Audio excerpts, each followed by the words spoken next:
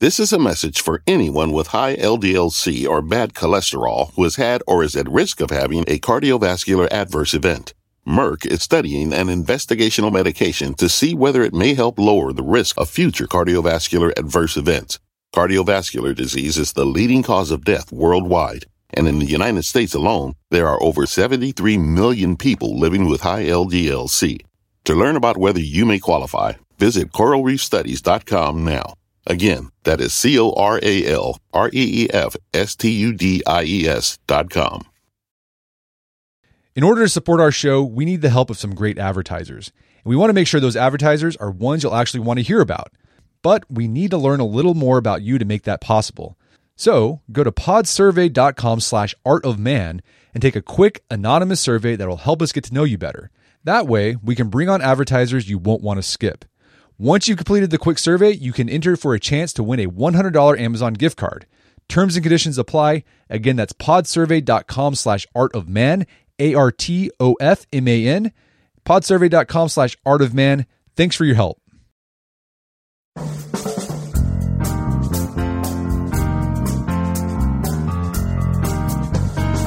Brett McKay here, and welcome to another edition of the Art of Manliness podcast.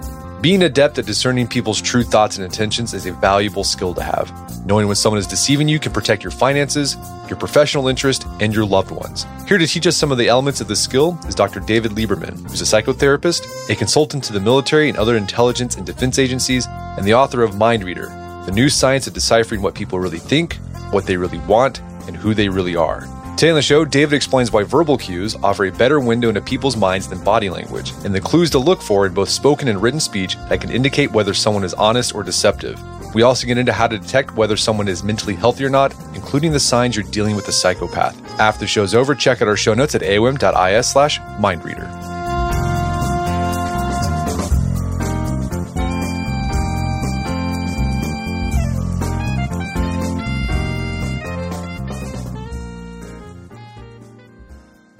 David Lieberman, welcome to the show. Thank you, Brett. So we've had you on the podcast before to discuss your book, Never Get Angry Again. That was back in 2019, so it's been a while.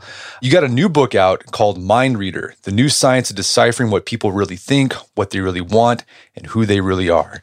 Well, let's talk about your background. You're a psychologist, and you specialize in sussing out human deception. How'd that happen, and who do you work with? Right. So I've always had a fascination with human nature and human behavior, and I suppose that's why I went into psychology in the first place. But then I wrote a book called Never Be Lied to Again, and it was a book written for the layperson about how to detect deception.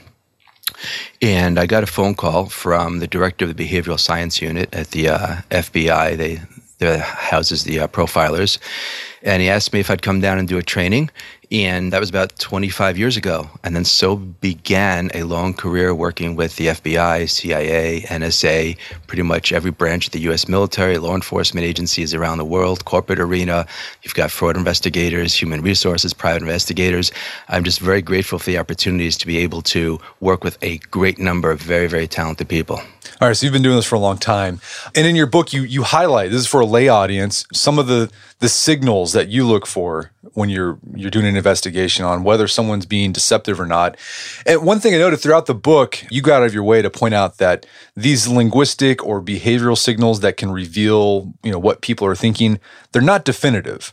So how do you use these signals in your work to discern someone's true thoughts and intentions? That's right. And it's a great point. And there is no technique that is going to work 100% of the time.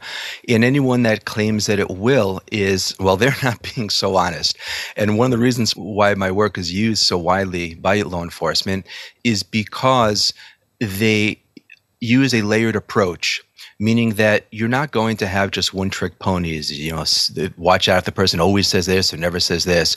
In any conversation, there's going to be a number of different markers, 5, 6, 7, 8, to pay attention to. So then you can recognize if the person, they sort of flag 7 or 8 markers out of 7 or 8 or 9, then you can likely put this person in a specific category. So a single casual reference doesn't mean anything, but a consistent pattern of syntax can be very revealing. So it sounds like it's about putting together a big picture of a person so you can possibly investigate further if needed. That's right, and particularly when it comes to gauging someone's emotional health. You know, as you say, I make a number of disclaimers in the book because one of the things that I don't want happening is somebody just opening up to a random chapter on emotional health, how to gauge whether someone's emotionally solvent, and then decide that they're in a relationship with somebody who's not well without looking at the larger picture, or having a conversation with a babysitter or someone in an elevator and maybe thinking somebody is emotionally well when really they're not. So you want to look for the full context. You want to get a larger picture, and in doing so, you can get a much clearer snapshot. Yeah, and I can imagine seeing someone reading like a tip and like, oh, if someone does this, they're lying, and then you see your wife do that thing like, oh, you're lying to me, and like, no, I'm not. It wasn't a lie at all. It's just like that one instance that they did that signal that suggests that they might be lying, but it's not definitive. That's right. That's right. And the very last thing I want is a relationship to be injured because somebody erroneously used these techniques. It's one thing to use them to protect yourself emotionally, physically, financially.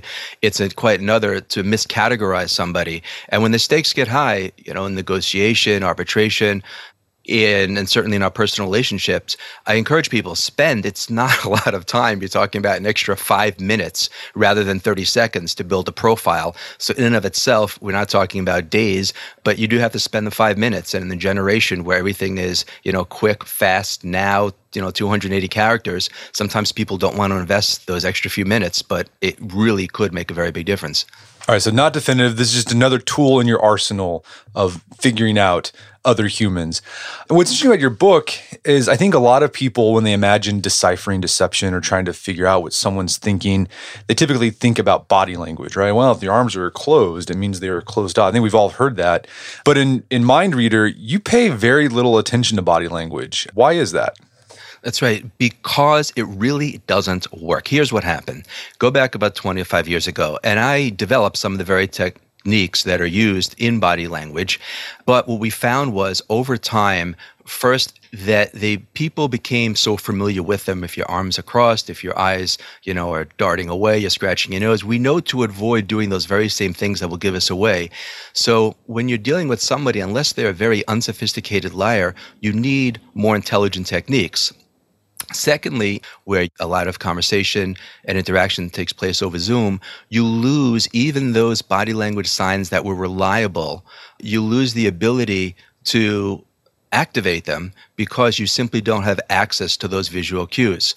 So what MindReader does is it uses a field called psycholinguistics, which looks at how people use language and using it to glean what they're really thinking and feeling. So, for example, when somebody's arms are crossed, technically speaking, they could be defensive, but they could also be cold. But when it comes to language, it's much more difficult for us to cover up what it is we want to say when we look at not what the person's saying, but how they're saying it. Well, yeah, and this also applies. What's nice about the language, focusing on language, is that it applies to text as well. I mean, you highlight a lot of the research on this is just analyzing emails, text, etc., and there's a correlation to someone's state of mind based on the text. That's right. That's right. One of the reasons why, again, the book has gotten so much attention is because the techniques work without the need for interacting with your subject. Oftentimes, just from listening to a conversation, a speech, a recording, a voicemail, or a message, as you said, from reading a text or even an email. Certainly, in live interaction, you've got even that much more to glean. But there's no way body language would ever even enter into the equation if you're looking at a text or you're listening to a voicemail. So let's talk about some of these language signals that can suggest what someone's thinking or if they're being deceptive. And you highlight research from a social psychologist and linguistic professor named James Pennebaker. And he's done a lot of research about how our personal pronoun use can indicate what's going on in our mind. So generally, how does our pronoun use change depending on whether we feel confident or not confident, et cetera? Right. He's unearthed a wealth of information, and he's got a great book called The Secret Life of Pronouns, which I encourage people to take a look at. So he basically explains that, People who have power tend to use I, me, and my fewer times than those of lower status, and it's counterintuitive. We assume that the person who's in a position of power would be using the words or the pronouns I, me, my more. But what happens is that when you feel comfortable, when you are confident, then you're able to focus in on the rest of the world, on other people, and pay attention to them. When we become self-conscious, literally aware of the self, that linguistic I comes into play in much the same way that the physical I comes into play. When a person gets up to give a speech and they're nervous, they become very self-conscious and they don't really know physically, sometimes where their arms go or where to look. So much the same way that when a person is confident in who they are in that social setting, you're going to see that linguistically, the personal pronouns are more likely to be absent and the person is more focused outward on other people, and their language is going to reflect that pattern. That is counterintuitive. You think someone who's egocentric would be saying I, me, like who's confident, they'd be saying those words, but that's not the case. What about if someone's trying to conceal something, does pronoun usage change? Right. So what's interesting is that the research shows is that generally speaking, and again, we're painting with a broad brush here, there are, as we know, many nuances that you've got to sort of filter everything through. But when a person is honest in what they're saying, they're willing to take ownership, and that usually means they're going to bring that linguistic I into the equation. So, for example, I could say, Brett, I liked your presentation. I really like your podcast. Or I could say, it's a good presentation. Nice podcast. Now, I'm essentially saying the same thing, but the subtext is quite different. When I use the word I, I'm taking ownership of what it is I'm saying, and there's a greater likelihood that I actually believe in what it is that I'm saying. Yeah, I've gotten that compliment. We're just like, oh, great talk. It's like, okay, right. No. They're just being nice. Or maybe they did think it was a great talk, but it might just be they're just being nice and saying that. True. But, I'm sorry, it's important to remember, though, that, for example, that introverts are more likely to say something such as nice talk rather than I liked your talk, while extroverts, conversely, of course, are more likely to include the I because they are more interested in that connection, that attachment. So it's important just because somebody says great talk or great podcast, it doesn't mean that they don't believe what they're saying. Okay, so if someone's concealing something, they're going to not take ownership of it. They're not going to use I, the I pronoun. What about, there's another way you highlight that we use language to maybe conceal or at least distance ourselves from an idea or others. And this is it's putting spatial distance. What's going on there? Right. So there's so much, and also with pronouns and language, when the active voice versus the passive voice is also statistically more likely to be true. The person says, I took the pen versus the pen was given to me. When I say I took the pen, again, it's an active voice and a personal pronoun and more likely to be true. And you just see how you begin to build those layers. But regarding the words here and there, sometimes, we have something like adverbs such as this and that, these and those, and here and there. And they show where a person is in relation to an object or the speaker. So, for example, a person says, this is an interesting idea, or here's an interesting idea. Now, when the person says here's an interesting idea, rather than there, once again, it's more likely that they are truthful in what it is they're saying. Now, it's important to note, just because someone says, again, this is an interesting idea, it doesn't mean that they're not interested. But when we say here, that is what we call spatial immediacy. They're looking for a greater attachment, a greater connection to what it is that they're saying. And so you begin to see how putting these things together in a single sentence can be very, very revealing. And can you give us another example of that? Sure. Let's say a person says something such as, there's your drink, versus here we are. Right. Now, so a person says, there's your drink. There is non-immediate. It signals distance. Oppositional, which is something else we didn't discuss about you versus us, right? Here's your drink. And a concrete noun, drink. Person says, here we are. Again, you've got here, signaling closeness. We, united, a bond. And then finally are sort of a function word relying on shared knowledge. This is, again, something else that, we go obviously into more detail. But for here, for example, take the word we, right? When a person says we, Let me give you an example. Let's say Jack and Jill walk out of a restaurant on a first date, and Jack innocently says, or Jill says to Jack, where do we park our car? Or where do we park the car? Now, when she says, where did we park the car, or even more so our car, she's already begun to identify themselves as a unit. If it was not a good date, you can rest assured that she would say something such as, where did you park the car, right? She would not want to associate herself linguistically with Jack. Once again, we want to be clear. Just because, Jill says, where did you park the car or your car, if it is in fact Jack's car, it doesn't mean she's not interested. But when we use words like we and us and our, they indicate a bond, a connection. And as soon as she says, where did we park the car, or even more so our car, we know that she's communicating a subtext of interest. And we do this all the time. Again, sometimes we pay attention to language, but often not. And that's why it's so difficult for somebody. The question people always ask is, if somebody reads a book, can't they now avoid doing the very things that will give themselves away? And the answer is no. By body language, you can. But this is human nature. And you're going to have to think about every single thing you say all the time in order to avoid giving yourself away. Okay, so this idea of, language, the modifiers, or even passive reactive voice, are there things to be on the lookout for if someone's trying to distance themselves from an accusation? Because they maybe they didn't, so they're just trying to make it look like they didn't. You know what I'm saying?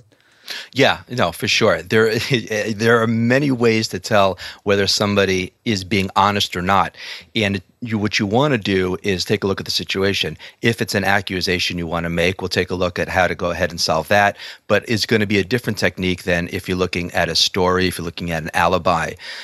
But let's take your question in terms of you think that somebody may be up to something. So one of the biggest mistakes we make in trying to get the truth is we actually accuse the other person of doing something wrong. Now that immediately is going to put them on the defensive. If they are guilty of the behavior, they're going to say no. And if they're not guilty, of course, they're going to say no. And if they say yes, then any technique would have worked. So rather than accuse the other person, what you want to do is you allude to a similar scenario. And it works like this. Let's say that a hospital administrator thinks that one of her doctors may be drinking on duty. What she would say is, Dr. Marcus, maybe you can help me out with something. We think that there's another doctor over at Mercy Hospital that may be drinking on duty. Any idea on how the hospital administrator there can best approach him? Now all she has to do is gauge his reaction. If he's not guilty of the same behavior, he's going to become very interested, want to engage, offer his advice, be happy that it was sought out. But if he is guilty of a similar scenario, he's going to become very uncomfortable, look to change the subject, and offer some sort of quick assurance that he would never do something like this. So again, if you think somebody may be up to something, rather than accuse them outright, bring up a similar situation and then just simply watch how they handle it. Well, you give this other great tip if you're trying to figure out if someone is lying or not. It's similar to what you just said. It's injecting an emotional stressor into the situation. And so you do this. You have like a neat little trick. What's that little trick you talk about in the book? I'm trying to remember. I think it's the one where you say, I heard there was lots of traffic. Right. Right. So there, right. So when you're talking to somebody face to face, one of the ways that we have to get somebody to be more honest or to gauge their emotional, integrity is by taking a step closer. Because when you increase that physical proximity, it adds to their emotional stress. But when you're speaking to somebody and you're trying to get the truth and maybe you're 1,000 miles away, or you don't have the luxury of stepping closer, you can introduce an emotional stressor. And it works like this. If you think, let's give the example of an alibi. Once again, if you simply say, oh, you're really at the movies with your friend? Person says, yeah, really? Yeah, really. Where does that go? So rather what you do is you want to confirm the facts, and then you introduce a plausible but not true fact, quote unquote fact. And it works like this. So taking the example of a person who says that they were at movies with their friends, you'd say, what movie did you see? Oh, I saw, Planet of the Apes. I'm dating myself here. I just happen to like the movie. But Planet of the Apes. And what showing did you see? The 8:30 on Main Street? Yeah, Main Street. And now once you've got the facts, you introduce a false bit of information. You'd say something such as, 8 o'clock on Main Street. At about 9:30, I heard that there was a big water main break and traffic was backed up for hours. It must have taken you forever to get out of there. Now he's got a problem.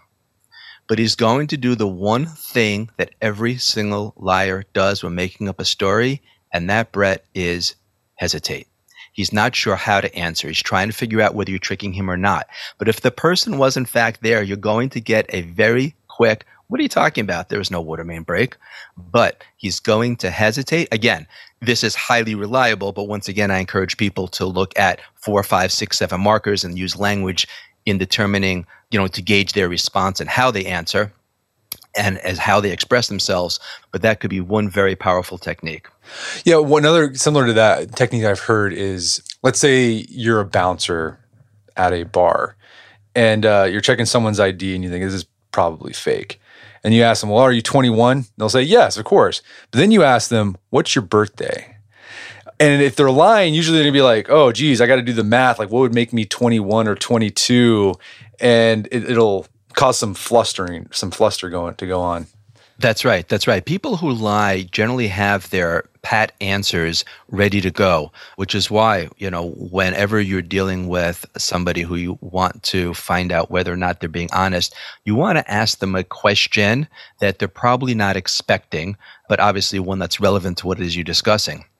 So in that case, you can also say something such as, what's your horoscope sign? Now, they may have chosen, August down for the license, even though their birthday is in June, and they're not going to be able to figure out too quickly unless they're into astrology what their actual horoscope is. We're going to take a quick break for a word from our sponsors. Wedding season is coming up, and if you are preparing for the big day, I know wedding planning can be really intimidating, but finding the perfect suit shouldn't be. Indochino makes it easy to get a fully customizable suit right from your home.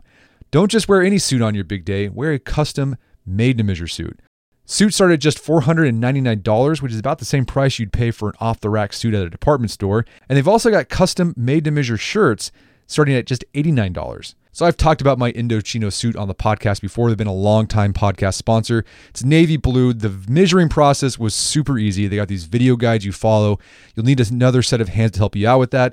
But the really fun part is customizing it. Got to customize how I wanted the lapels on the jacket, the pockets, the lining. I went no pleats on the pants on this suit. A lot of fun. And then in a few weeks, you have a made-to-measure custom suit sent directly to your door. When planning your wedding, get a suit as unique as you with Indochino. Go to Indochino.com and use code manliness to get 10% off any purchase of $399 or more. That's INDOCHINO.com, promo code manliness. Did you know Fast Growing Trees is the biggest online nursery in the U.S. with more than 10,000 different kinds of plants and over 2 million happy customers in the United States? You can grow lemon, avocado, olive, or fig trees inside your home on top of the wide variety of houseplants available. Fast Growing Trees makes it easy to order online, and your plants are shipped directly to your door in 1 to 2 days. And along with their 30-day Alive and Thrive guarantee, they offer a free plant consultation forever. So I use Fast Growing Trees to order not an indoor tree, but an outdoor tree. There is an oak tree that was in our front yard that died a few years ago due to heat stress. Had to cut it down. There's been a blank spot that I wanted to put another tree there.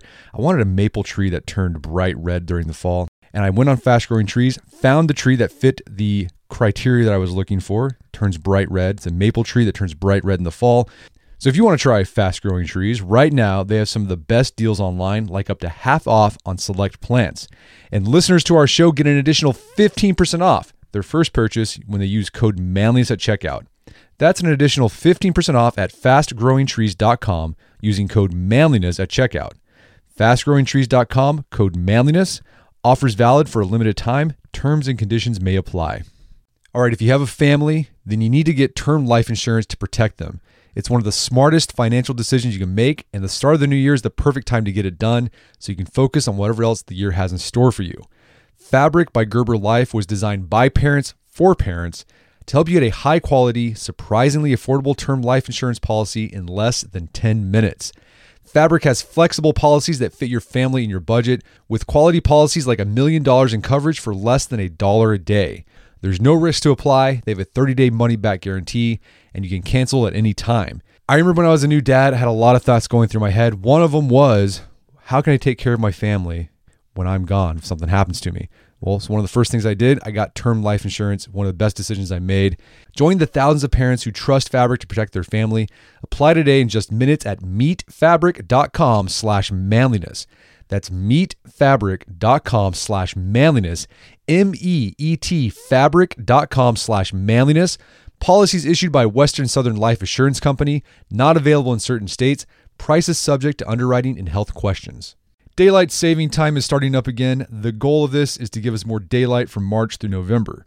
By setting our clocks forward, it may feel like there are more hours in the day, but if you're hiring, it doesn't necessarily help you find qualified candidates for your roles any sooner. There is only one way to do that: ZipRecruiter. And right now you can try it for free at ZipRecruiter.com/manliness. ZipRecruiter works around the clock to help you find qualified candidates. Once you post your job on ZipRecruiter, they send it to 100 plus job sites so you can reach more of the right people. ZipRecruiter's smart technology also quickly scans thousands of resumes to identify people whose skills and experience match your job. Spring forward with a new hiring partner, ZipRecruiter, and find top talent sooner. See why 4 out of 5 employers who post a job on ZipRecruiter get a quality candidate within the first day. Just go to this exclusive web address to try ZipRecruiter for free. ZipRecruiter.com/manliness. Once again, that's ZipRecruiter.com/manliness. ZipRecruiter, the smartest way to hire. And now back to the show. So you also talk about our language can reveal whether we're anxious or fearful or angry. And that can come in handy, if someone sounds like they're anxious, it could be they're just anxious about the thing, or it could be that they're deceptive, like they don't want someone to know the truth, so they're getting anxious. So how does our language change when we start to feel worried or anxious? Right. So once again, people use physical markers, which may or may not be practical, right? If you can't see the person, clearly not. But even very small things, go back to pronouns again. And the pronoun me, for example, indicates inward orientation, as does the pronoun I. But because me is almost always used in a passive tense, meaning that something acts on the person rather than the person taking action, me is indicative of feelings of helplessness and vulnerability. And when it's used superfluously, when it's used unnecessarily, the anxiety is even more true. So for example, this comes into small children a lot. A person can say, or a child, whoever it is, my stomach hurts, or my stomach hurts me. Why are you yelling? Or why are you yelling at me? Now, you don't need, it's superfluous to say the me at the end of my stomach hurts me. It's obvious whose stomach is going to hurt. Why are you yelling? You're obviously yelling at me. But when we use the word me, because it's passive, it is inextricably linked with a degree of anxiety. So that's something to pay attention to. There's also something called linguistic qualifiers and retractors, where a linguistic qualifier is I think and maybe or I believe, and a linguistic retractor is although and but, nevertheless, and so on. So a person who's very anxious is likely to pepper their language with a lot of qualifiers and retractors. And if you think about it, that's just how they sound. I think this could be okay, but I don't know. I guess it might make sense, but so I could try it, although. And they're going to sort of have that halting linguistic speech where they qualify what they're saying and then they use retractors to sort of take it back. And that is indicative of an anxious state. And if you see a pattern of this behavior, then you can assume it's an anxious trait, meaning that just because a person is acting anxious or using that language pattern in the moment, it's very telling. That doesn't tell us if he has an anxious personality. But when you see a consistent pattern of that syntax, then you can presume that it is a matter of trait rather than simply state. Well, how does language change once you get angry? So this is interesting because, a lot of our communication is over text, and it might sound polite, right? Like the text sounds polite, but there's like signifiers that, well, this person might be actually angry with you. That's right. Right. You can use a bunch of emoticons and you have a question, there's a smiley face, but are they angry or not? And sometimes it's obvious in person, but if it's not in person, it can be difficult to tell. So first, grammatically speaking, an angry state is distinguished by the use of more second and third person pronouns, meaning that the person is going to shift away from themselves. And it makes sense because I'm not focused on me. There's not going to be a big I or me. It's going to be about you and your, right? We're certainly not going to see a lot of language that shows cooperation, and such as us and our and we. Those things are going to be quite absent.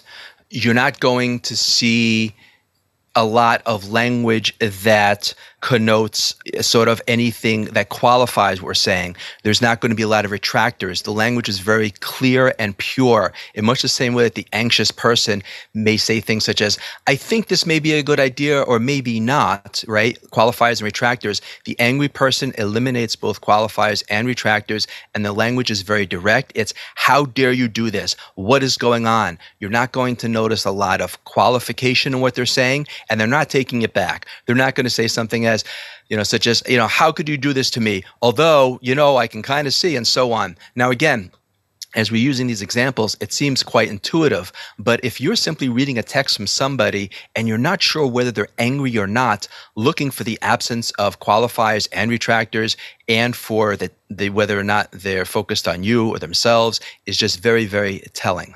So talking about some more signals of possible deception, I thought this was really interesting. People who are deceiving typically do a lot of pontificating and philosophizing. What do you mean by that?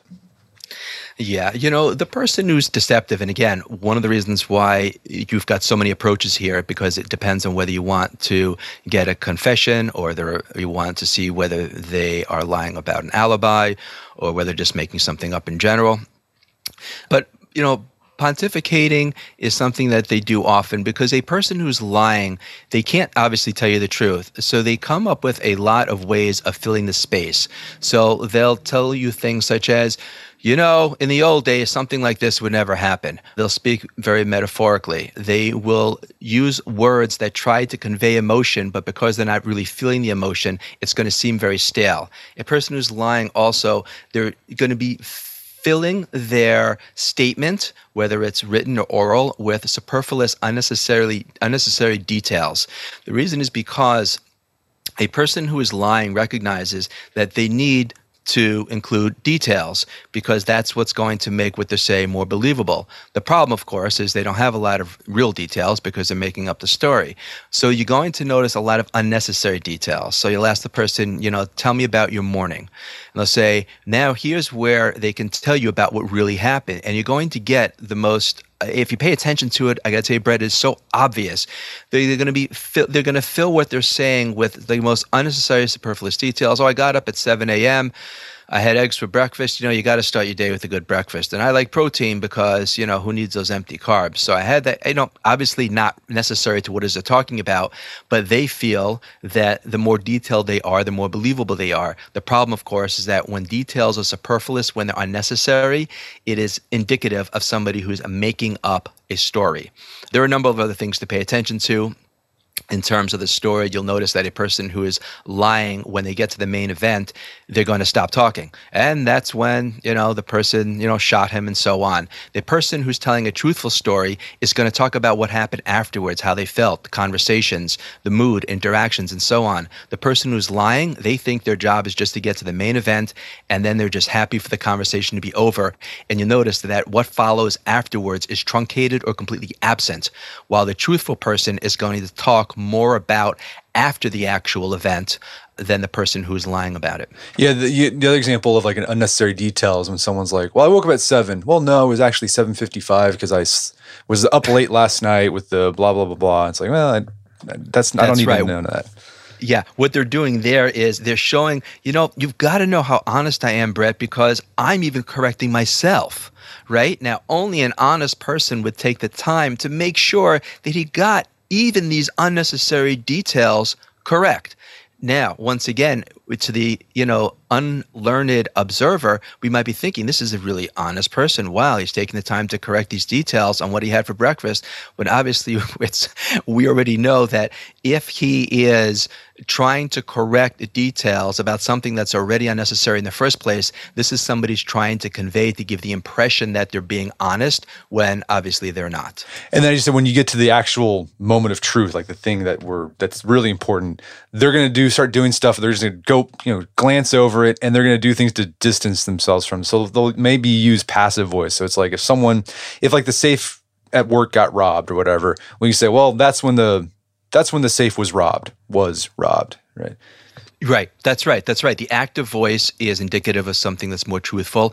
And there are a lot of, I stayed away from in the book bringing in real life examples only because I do a lot of work with the government and I had to avoid anything that was sort of politically charged or any sort of affiliation. But if you look, at some of the transcripts from different scenarios in the real world, you'll notice that when a person is telling the truth, whatever point they are, they're using the active voice. And then when it comes to the part that they're lying about, they switch to a passive voice. And if you pay attention to it, it can be glaringly obvious. Well, I learned this when I was in law school. You had to take a legal writing class, right? And so you're one of the things you have to do is write a brief or a memo. And that's one of the tips you learn. Say if you're on the defense side, right? You have to state the facts. Like, here's a statement of facts, but you can state them in a way to make your client look less or more guilty. So like if someone was killed, right, you can't deny that someone was killed, right? That's because the fact that there's a dead body. But you can do things like, well, the person died or the person was hit. You don't have to say like who did it, right? Because you're just trying to distance your client from it. Right. That's right. Politicians have a penchant for doing this. It's, mistakes were made. That's quite different from I messed up, right? When they switch the passive, they take themselves out of the equation. It's obviously that they're looking to distance themselves from it. And what's interesting is that, we're talking about this, we know this, and some people might be thinking, well, of course, that's obvious what they mean to say, but language is very powerful. And just as you noted, skilled attorneys know to avoid language that's going to create that stark, visceral response in the jury and to use language that paints their client in a greater light. Yeah, if you're on the prosecution side, you'd use the active voice, like so-and-so did, he took the hammer and like bludgeoned, like that's how you would do it. And it would paint the picture in the judge's head or the jury's head that, yeah, the guy did it. So, we've talked about, some different ways to detect deception. Is there like one signal or, a confluence of signals that you think, if someone starts paying attention to more, that it'll provide some like, oh, that's something I didn't know and I need to investigate that more, like some of the most bang for your buck? Yeah, I see this all the time. And, every time I read it in the paper again, I want to clip it out, but I know that I can't really do much with it. It's amazing. People who are accused of doing something in the public eye, if you look for it again, it's glaringly obvious. No matter how much they want to, they have a hard time saying, I didn't do it. They'll say things such as, the facts will bear out exactly what we're saying. Or, you know what, I'm not that kind of person. Or, this is something that I don't stand for. A person who is innocent is going to give a very clear, definitive, I didn't do it. Now, of course, that's not enough to hang our hat on. But you're going to notice that a person who's denying something that they did has a hard time because unless they're an outright sociopath, they do feel a degree of guilt and they're trying to distance themselves and they don't want to lie, at least part of them. So they're going to say things, such as everyone loves me, my reputation is spotless, I'm not a bad person. I don't know how they could say such things, but you're not going to hear, I didn't do it. And if you do, it's going to be after some long, convoluted, statement that has nothing to do with whether or not they did it or not do it. They're going to offer some sort of, supporting evidence or information. But one of the mistakes I continuously see, even from people who are well represented, is they don't offer a very clear, definitive, upfront denial. Yeah, the other one you hear when people don't give an upfront denial is just like, well, how could you think that of me? They turn it back on the other person without just saying, I didn't do it. That's right. Who do you think you are? How could you accuse me of that? And, it's the centerpiece of a person's response should be, again, a consistent, clear denial of the act and not proof that he's not the kind of person who would never commit such an act. I could never do that. I've got daughters myself. What does that do to anything? Or, I've got too much respect for these people to go ahead and do something like that. Again, irrelevant. You want to hear a very clear, definitive denial. Once again, not enough to say that the person is being honest, but the absence of a denial is very striking. So a section in the book I found particularly useful. It detailed signals to help you figure out if you're dealing with someone who's emotionally and mentally healthy or not. You start off by distinguishing between two types of mental health unwellness. There's ego-dystonic and ego-syntonic. Yeah. What's the difference between the two? Right. So the psychological disorders, they're commonly classified as either ego-dystonic or ego-systonic. Any behaviors, thoughts, and feelings that upset a person, that make them uncomfortable, are what's called ego-dystonic. This person doesn't like them and they don't want them, and they are going to generally be mood disorders, also called affective disorders. They include depression, bipolar, anxiety, things like that. Sufferers of ego-dystonic are also more likely to have negative thoughts, rumination. They're hypersensitive to everyday stressors. They can become easily frustrated, overwhelmed. They are pretty much anxious folks, and it's obviously there's a spectrum. It's not an all or none proposition. But then you have personality disorders, which are ego-systonic, and those include borderline personality disorder, antisocial, narcissistic, histrionic, and so on. The classification changes every time the DSM comes out. But personality disorders, from their standpoint, this person's behaviors, their thoughts, their feelings, there's nothing wrong with them. They're all part of their identity. A personality disorder, we all know people who have personality disorders, they're very, very difficult. They blame everyone else for their problems. They don't believe they're suffering with anything. They refuse to look inward and will assume that everyone else has a problem and not them. So those are the two general sort of categories of emotional unwellness. It's either going to produce like an affective disorder, a mood disorder, or in the other classification, a personality disorder. Again, painting with the broad brush. Yeah. So the affective disorders, this is like anxiety and depression. And the language that people use that have these disorders, it's typically passive. There's a lot of me language. I've heard it called, me always everything language. So it's like, why does bad stuff happen to me? And everything is going wrong, and always everything goes wrong. So it's a lot of negative orientation. So the use of that kind of language can point to someone having an affective disorder. I'm curious, we've been talking about recognizing signals in other people, but to take a short detour here, I'm wondering if we're depressed or anxious ourselves and we notice that we use that sort of language, that sort of passive, me always everything language, can we change our language so it's more active, less ruminative? If we change the way we talk, can it change our own mood? That's such a great question, and the most recent research says absolutely positively. When we use language, and when I do work with kids, this comes up a lot, or even adults, anyone feeling anxious, I encourage them to pay attention to the words that they're using. When they say things like, I'm feeling overwhelmed, this is too much for me, all they're doing is reinforcing that state. Now, certainly using more positive language is not going to be enough in and of itself, but when we use language that's more empowering, we use language that is more definitive, more bold, and less vulnerable, it does change how we feel about ourselves, and certainly can change how we feel about the situation.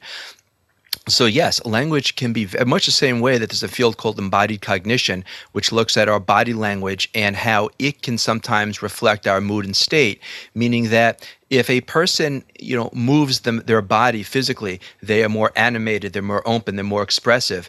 It can help them to feel less anxious. It can help them to feel less withdrawn and timid. But when we close in our body language, again, because of embodied cognition, the thoughts don't just originate from the mind, but rather they can sometimes reflect the physicality.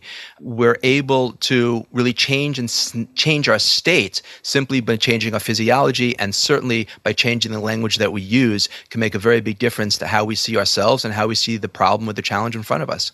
Well, I imagine that's the whole impetus behind cognitive behavioral therapy, is to shift the way you think from thinking it's not all about you, not everything in your life is terrible, and not everything always goes wrong, because that's what a lot of times depressive people do. So it's like, no, it's not that. You got to challenge that thinking.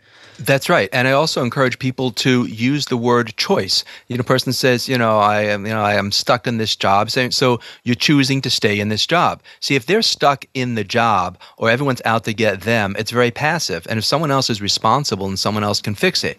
But if I say, remind them to look at it as if they are choosing to respond this way, and they can choose to respond a different way, it's very, very empowering. All right, so be an agent. Use agency language.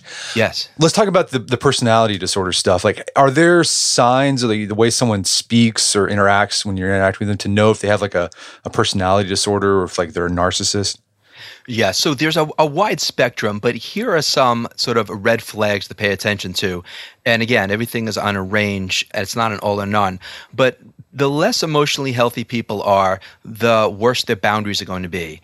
Because people often assume that boundaries are meant to keep people out. They're not. They're meant to define our personal sense of space, responsibility, and obligation. Every relationship needs boundaries. And, when a person comes into our space in an unhealthy way, or really, Brett, don't let people into their space in a healthy way, it is indicative of poor emotional health, and it tells us whether or not it's more ego-dystonic or ego-systonic, because a person who is ego-systonic is going to come into our space. They're going to breach boundaries, because at the end of the day, all human beings are wired for connection, but the surrogate to connection is control, which is why that's something that every single personality disorder has in common. They all seek control. So they're going to come into your space in an unhealthy way. They're going to take everything personally, because the egocentricity makes a very big capital I. Conversely, they're going to have a very narrow perspective, because it's that I that blocks perspective. They're going to be the perpetual victim. They're not going to take responsibility. There's certainly obvious that they're going to blow things out of proportion because they don't have a clear perspective. And, if you see any clear warning signs of lying, cheating, stealing, advancing their own agenda, then obviously you're dealing with somebody who can be quite injurious. Well, how do you, in your practice, how do you counsel people to deal with someone who's maybe a narcissist or a sociopath or borderline personality disorder, whatever? Right. So of the personality disorders, the one that really is in a class by itself is the antisocial personality disorder. That's a sociopath or psychopath. And the reason they're in a class by themselves is because every other personality disorder, as we mentioned before, they seek connection. Even the narcissist, they want to connect. They just can't. Or they have a very difficult time, depending on where they are on the spectrum, because in order for me to connect with you, I need a me, right? I need a sense of me. But a narcissist counterintuitively suffers with perverse low self-esteem. There is no real I. They're entirely egocentric. So there's no real ability to connect because they have no sense of self, right? With whom are they connecting? There's no ability for them to authentically bond. What they do is they've got this mask, they've got this facade, and that's what really connects them to other people. And when that fails, they're going to use coercion and control. The person suffering with antisocial personality disorder, sadly, they do not require connection. Other people are not people, they are tools. So the most important, powerful lesson to understand about people who suffer with sociopathy or psychopathy is that people without a conscience exist. It makes us feel better to believe that they're just misguided, misunderstood, they're really good deep down inside.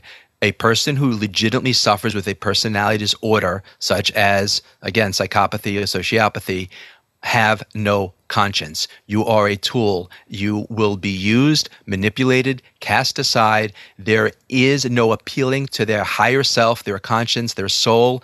There is no one home to talk to. Everything is going to be about them, and they're the most dangerous. Do you just avoid them? Is that the best way to deal with it? Yes, there is. Right. There's no outsmarting them. They feed off of power and control. And they are generally, certainly sociopaths, intelligent. They're highly practiced. But just so your listeners are aware, there are a couple of things, no matter how good they are, sociopaths, they can't help but give themselves away because they're wearing really a mask of a mask, right? They're a caricature. They can feign empathy and feign connection, but they don't really care about you, but they're practiced at it. But a couple of things to pay attention to, there's 8 or 10 that you want to look at, but just 2 to give over now. One is that they will always promise the world but deliver nothing. Now, if they're playing the long game and they're looking to invest in trying to get something from you, they may temporarily do something that seems like they're really bending over backwards to accommodate, and they'll make sure that you find out about it, of course. But they generally, when push comes to shove, will promise the world. Words are cheap, but they will deliver nothing. Also very important to look at, they do not have any real relationships. They are friends with the world and close to no one. They do not speak fondly about their parents, their siblings, their children, their former spouse. There is nobody close to them. Certainly, there are people, unfortunately, who have personality disorders that are not antisocial, that have fractured relationships, but that's something to pay attention to when it comes to sociopaths or psychopaths. Well, David, this has been a great conversation. Where can people go to learn more about the book and your work? They can connect with me on social media. Feel free to reach out, to follow or connect on LinkedIn, on Instagram. They can also visit the publisher's website, which is prh.com/mindreader. Fantastic. Well, David Lieberman, thanks for your time. It's been a pleasure. Brett, thank you so much. Appreciate the time. My guest today was Dr. David Lieberman. He's the author of the book Mind Reader. It's available on Amazon.com and bookstores everywhere. Make sure to check out our show notes at aom.is/mindreader, where you can find links to resources where we delve deeper into this topic.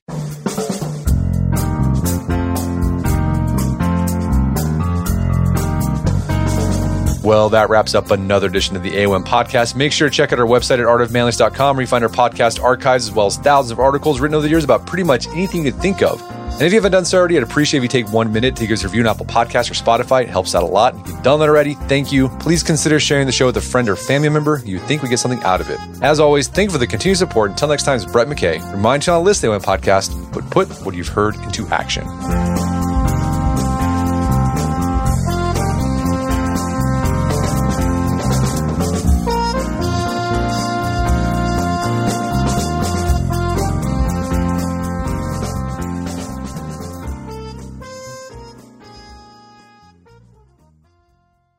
This is a message for anyone with high LDL-C or bad cholesterol who has had or is at risk of having a cardiovascular adverse event.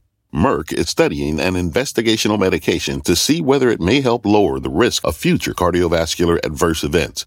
Cardiovascular disease is the leading cause of death worldwide, and in the United States alone, there are over 73 million people living with high LDL-C. To learn about whether you may qualify, visit CoralReefStudies.com now. Again, that is CoralReefStudies.com.